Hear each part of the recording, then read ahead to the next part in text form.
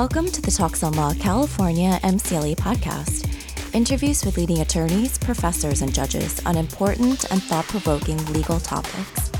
And now for the interview. In January of 2021, shares of the company GameStop saw a meteoric rise of over 800%. Yet, with prices spiking, a number of influential platforms froze trading and restricted the ability of their investors to buy the stock. In doing so, did they break their legal obligations to those investors? And with billions being won and lost, today we'll take a look at the potential for legal liability, both civil and criminal, in the frenzy on GameStop. Hello and welcome to Talks on Law. I'm Joel Cohen. Today, to get the practitioner's view on the topic, we're joined remotely by Farah Guberman and Ken Breen. Ken, Farah, welcome to Talks on Law. Thanks so much for having us, Joel. Yes, thanks, Joel. Happy to be here. Well, we've got a lot to cover, but I suppose with two seasoned litigators on the line, maybe we need to start with some good foundation. Farah, maybe without going too much into the weeds, what was unique or different with what happened with GameStop? Well, I actually think GameStop brought together what we've described as the perfect storm in the market. You have all of these new lay people trading because of platforms like Robinhood.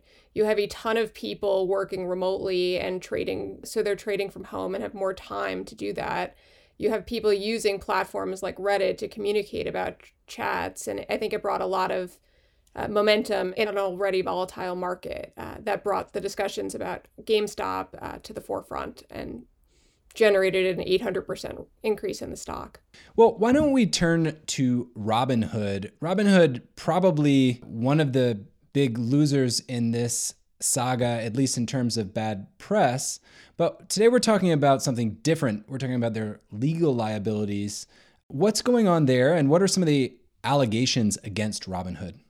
Well, I think what you're seeing is that Robinhood's being challenged for taking steps to disable the ability to buy shares, during a time when there was a huge surge of both buying of shares as well as buying of calls. And as I understand it, they did permit some selling, but not buying. So they came into the spotlight mostly because they have these relationships where they sell their order flow to different companies, who pay them for that. And I think that there was some concern that there'd been some kind of coordination between the institutions buying the order flow and Robinhood in making its decision to halt some amount of buying. Ken, when you're talking about order flow, is that, they're letting some other funds know what's bought and sold at the end of the day without, specific details as to who? Well, what they're doing is the institutions that buy order flow have relationships with lots of different buyers and sellers through their clients, and they match the buys with the sells, and they're able to do that and to profit on the difference between the prices, the bid and the ask. So that's a profitable business for a company that does that kind of thing if they can do it in volume. But they wouldn't be sharing the information on orders with anybody who'd be looking to try to benefit from that or try to arbitrage it. It would just be execution. And that's how a lot of these platforms are able to provide trading to retail buyers and sellers without charging them the cost of those trades. Robinhood has a very broad user agreement that allows them to restrict trading, and any platform would. It's very common, and it's not without precedent that trading temporarily be restricted. It's something that we've seen before, and it could happen. In this case, it happened during a very volatile trading period, but it's also happened because there are technical issues, or you never know what the reason is that why they're halting trading. In this case, they did seem to have a legitimate purpose, regulatory capital requirements, clearinghouse requirements that gave them a reason to suspend trading when the SEC elected not to halt trading. So is it intent, Farah? Are we talking about, is the difference between restriction and manipulation the intent? I would think so. I mean, to me, if there's a legitimate purpose for them to restrict trading and they're permitted to under their user agreement, there's not much of a case there. And for what I understand, if they hadn't done those restrictions, that they would have been shut down, and all of those trades would have been either canceled or they would have been reversed. So that wouldn't have been a good situation for Robinhood or for its customers. Is that because of capital restrictions or constraints? It is. The capital constraints increase with the number of long positions that they hold. It's not the same thing with sales. So the idea that there'd be a distinction between buys and sells is something that's rooted in their capital restrictions. They were apparently, from the news sources, asked to put about $3 billion in to as collateral for some of the risk that Robinhood was taking, because of the way that sales and buys clear. And they were hours away from not being able to do that, and were able to talk that number down to about $1.4 billion, which is sufficient for them to stay in business and continue to operate. And I'd also note that Ken Griffin's testimony in February 2021, after these events, he was very clear in stating that there were no communications between Citadel and Robinhood with regard to Robinhood's decision to restrict the buying.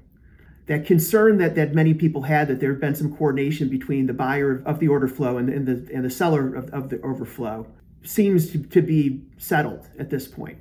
And Ken, there's also this third player, Melvin Capital, who was, I think, and correct me if I'm wrong, one of the big shorters of GameStop, who then got money from Citadel. Was this also part of the allegations of malfeasance? Right. So that's one reason that people were speculating that Citadel would have the desire to interfere with the buying of shares and buying of calls in GameStop. It was because, as the short squeeze was happening, as I understand it, Melvin Capital was one of the largest shorters and came under extreme pressure. And in connection with that, closed out positions, lost a lot of money, and needed a capital infusion. And there were a couple of companies that provided the capital infusion and actually bought into equity ownership of Melvin, and one of them was Citadel. Ken, you're a former federal prosecutor. We're going to be talking, or we have been talking, about market manipulation, but what exactly is the test for that? So for securities fraud, there's basically two main ways that securities fraud can happen. The element of falsity with regard to false statements or misleading omissions in the context of other statements that are made. That's one of the two prongs. The second one deals with, which is a much more litigated and up in the air area of law. It would be conduct without false statements that is in itself deceptive. And that's really one of the things, the two prongs where there could be some investigations here on whether there were false statements by some of the people on Wall Street bets, maybe misrepresented themselves, misrepresented their positions, what they were doing. They said, let's all buy and hold when they were selling, or if somebody misrepresented their credentials in terms of, presenting themselves as being a mom and pop shop, a small trader, when they were involved with hedge funds or institution or something like that, or their training and experience. Those kinds of things would be what somebody would probe to try to figure out if they were trying to deceive and make false statements or omit in a misleading way.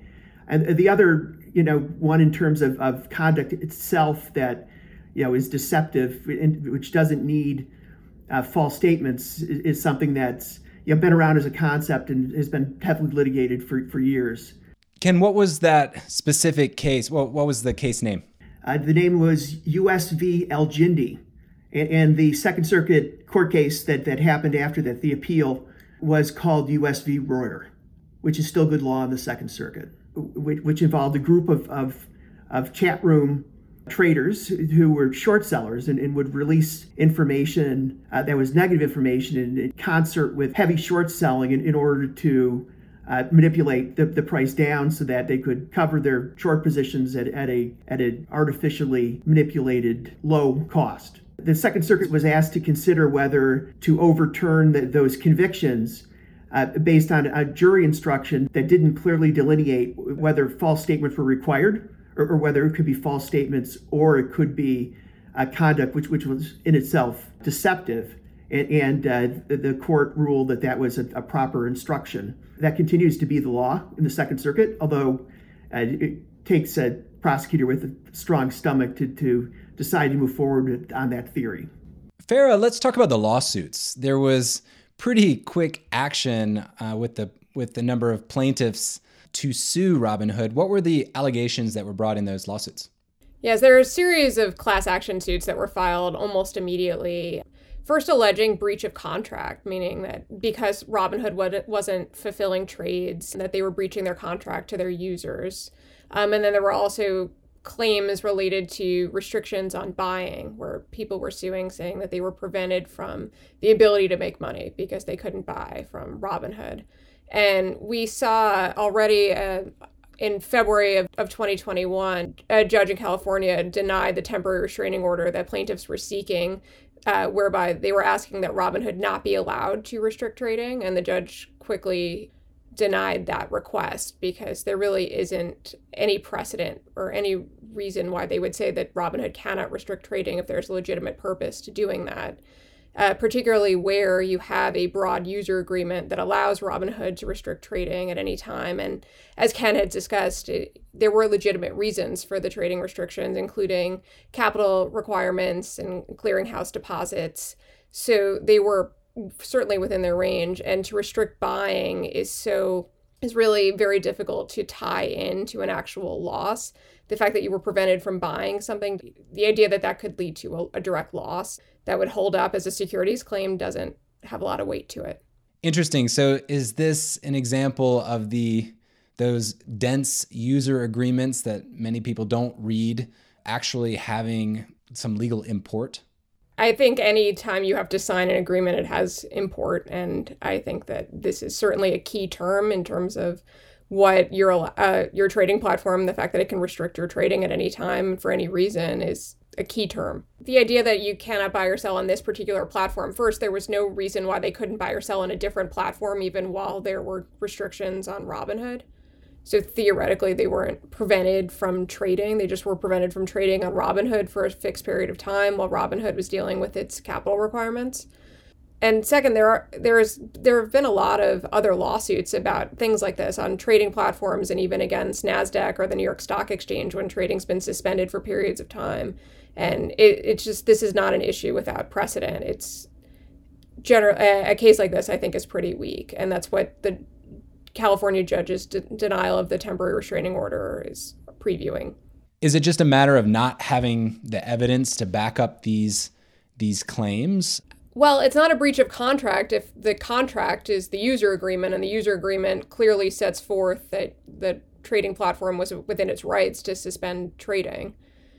Here you have a legitimate reason why they suspended trading, so there wasn't some nefarious purpose from everything that we know. Unless they can show some intentional fraud, there's really not a case, and there's no evidence of that.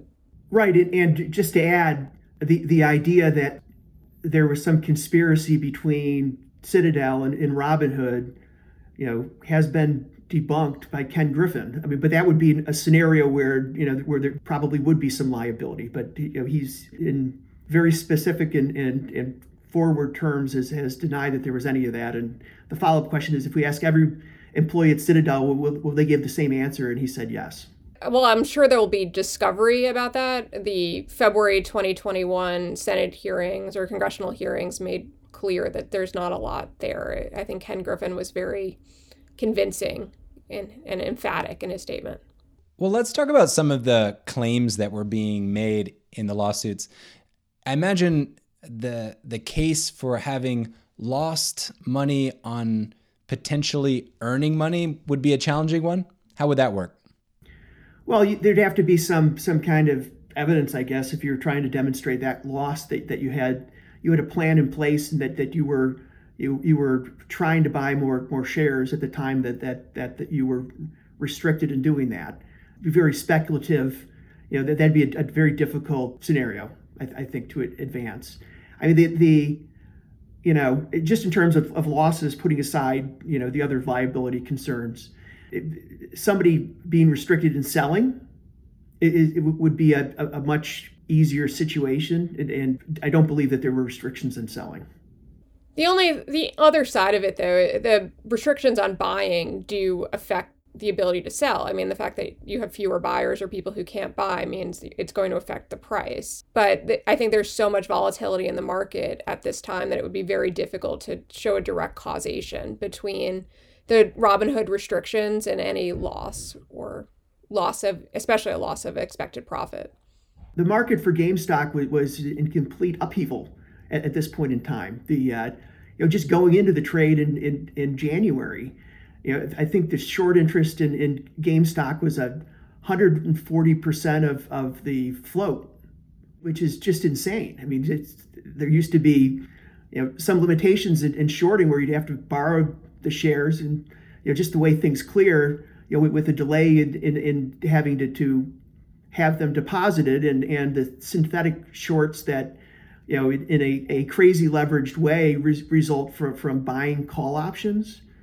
Just create it overwhelmed Robinhood. It overwhelmed the system, and Farah is right when she says that when buying became restricted. I mean, the short interest just was able to push the price down, because that's just how it works. Supply and demand. You take away, you have two equal forces and they're fighting over a resistance point, and then you take away the resistance. That's what happens. Well, let's talk about Wall Street Bets. This was the Reddit subreddit that was partly responsible for the interest in GameStop. What was going on there, Farah? Well, you had a group of people who were talking about a stock. They were promoting it. They were talking about their intent to buy it, their intent to hold it, their view that it's undervalued. They were sharing market color. They were sharing their market views. And initially it was thought of that they were all, lay people, just amateur traders, people at home in their basements. You think about Robinhood, and I think I heard in the congressional hearings that the average Robinhood account is $250 and the median is something like $5,000. It's just, so there are people sharing information about the Robinhood trading, and I think it was all thought of as very amateur, small trading. And we're talking about law, so is anything in that in and of itself illegal? It's fine, right, to go out and share stock tips that you think may help others? I mean, there are entire cable channels dedicated to sharing stock tips. I mean, look at what CNBC does. There's nothing inherently wrong with sharing tips that are based on your views, that your honestly held views, and promoting it.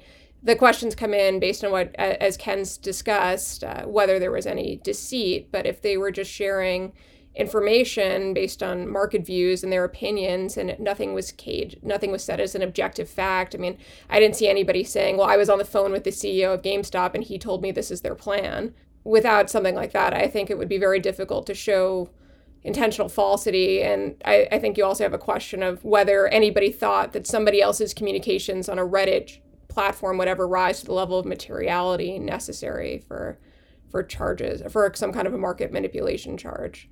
The language in the Al-Jindy-Royer case, and that was a very different type of scenario of group orchestrated trading, but the language there was whether the market gets moved by this orchestrated blasting of information with trading, whether that moves the price to a point where it doesn't get there because of the market forces.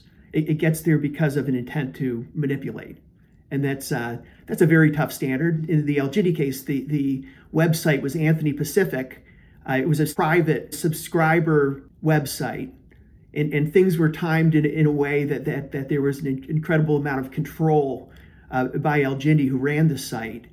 And it very different from the situation here with Wall Street Bets, where people are doing everything out in the open. They're not hiding it. I mean, unless there's some false statements that we don't know about. But at least if you take people at their word, hey, let's all buy it, because we think it's good or because we think it's going to go up, and they can speculate like that. They can group trade together as long as it's not something that that deals with something other than the market forces, the natural market forces. And even the Royer decision by the Second Circuit that talks about it in terms of market forces and manipulation, the argument could be made and would be made if anybody pursued this, that's a circular way of describing things. It's manipulative if that's what somebody decides later you were trying to do, instead of just trying to get the word out, trying to maybe shake out the shorts, for future benefits. But the idea of them looking at a stock, GameStop, thinking it's a good stock, thinking the short interest is super high, 140%, wanting to own it, right? And wanting to own it, at an appropriate price, and looking at it and saying, because of the shorting, it's not an appropriate price. We want to own it. So let's do a short squeeze. Let's shake out the shorts, and then they're not going to have the appetite to short GameStop anymore, and we can own it if we like it, and we won't have this negative force pushing down the price of what we think is a viable business and not as bad as people are saying. I mean, I think that's kind of how a defense of their conduct could be framed. And why do they have to even want a reasonable price? Isn't part of the opportunity that was spotted in theory by some of the people on Wall Street Bets was, let's punish these people for going so far with their shorts and make a big profit in it? And is there anything wrong with that type of speculation? No. They just came to this fight with a new weapon, that hadn't been deployed to this point. To shake out the shorts, I mean, they had it's a zero-sum game. To make money, they've got to take the other side's money. It's just long and short interest. When they collide, it's one's loss is the other's gain. One's gain is the other's loss. So nothing wrong with trying to go in and earn some money. And the rhetoric on the chat was about punishing and shaking them out and those kinds of things. But that's just part of what happens when you decide that you're going to move a mountain of retail investors and stand up. I mean, it's not that shorting's bad. I mean, it's not. It's important to price discovery. For every stock that trades publicly. If you don't have somebody pointing out the negatives and betting on that to offset the positives, you're not going to get a fair price in the market. I mean, the markets need short sellers. What the Wall Street Bets people were saying is that they looked at the shorting at 140% of the float as being something that was excessive. The hedge funds promote their shorts because they're trying to tank the stock. I mean, they're advertising that they're taking the short position because they want other people to say, yeah, it is really bad, and that helps their short position. Here you had the opposite happen, but if you think back to maybe Herbalife, and you have a short position that's very well publicized, and you have Carl Icahn kind of acting like the way this Reddit group did and going on the other side. A quick break for those listening for MCLE Credit in California. The code for this interview is 210317. That's 210317. And now back to the interview.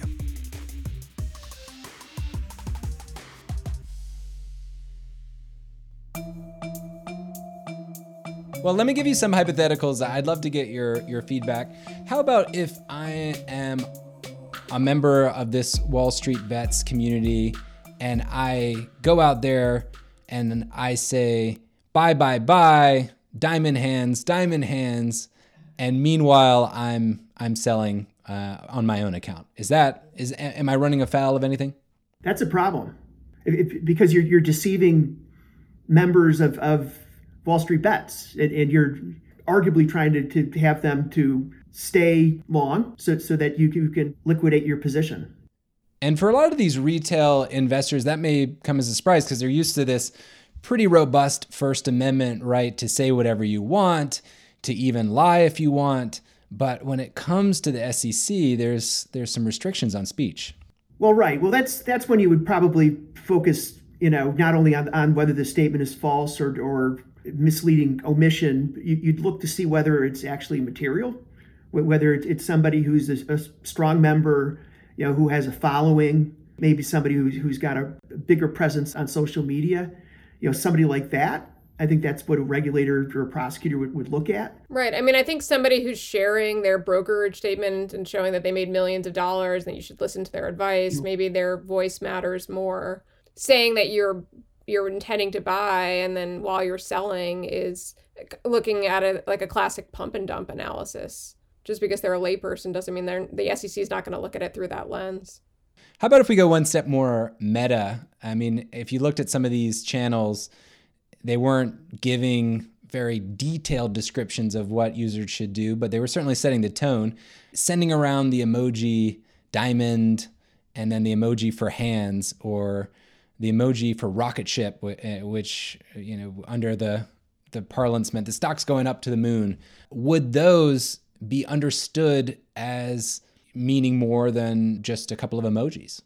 Well, I think you'd have to consider it in the broader context. It's very fact specific, right? So if you got somebody who has a following who, tends to rally the troops, and it's somebody who is influential and knows what they are, that could be looked at as being front running, and front running securities fraud as well. It's in the sense of you're front running if you tell somebody that you're doing one thing, you're doing something else, and telling somebody to stay long, to hold, that you think that they're actually going to do that and listen to you, and you're taking advantage of that.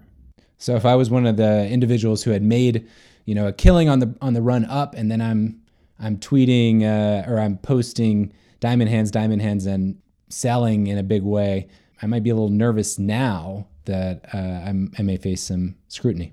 Well, sure. I mean, I think you're right about that. If somebody makes a lot of money, they're more likely to come under scrutiny, right? And if that's what they're doing, and the SEC or DOJ can prove that timeline, which isn't too hard to put together, yeah, that could be a problem. You mentioned that there's deceit in statements, and then there's just general deceit. I'm wondering what would cross the line here if I set up my Reddit profile as Joel the farmer, and it turns out I'm actually a very sophisticated Wall Street trader. Have I crossed the line there? Well, that would be movement towards the line.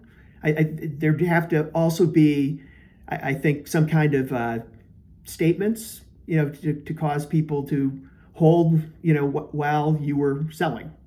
And I think that's, would potentially cross the line. But then you have to prove that it's material too. It'd have to be somebody that, that has a following, that somebody listens to, and, that somebody, listen to at their own financial peril. I mean, we know that there are investigations about it. We know that one of the leaders of this Wall Street Bets group and one of the leaders of the charge to buy GameStop stock is an employee of a broker-dealer and who's was part of the congressional hearings that just took place, and certainly, I think, received a subpoena from the Massachusetts Attorney General's office, which is not surprising. And then you also have FINRA issues for his employer.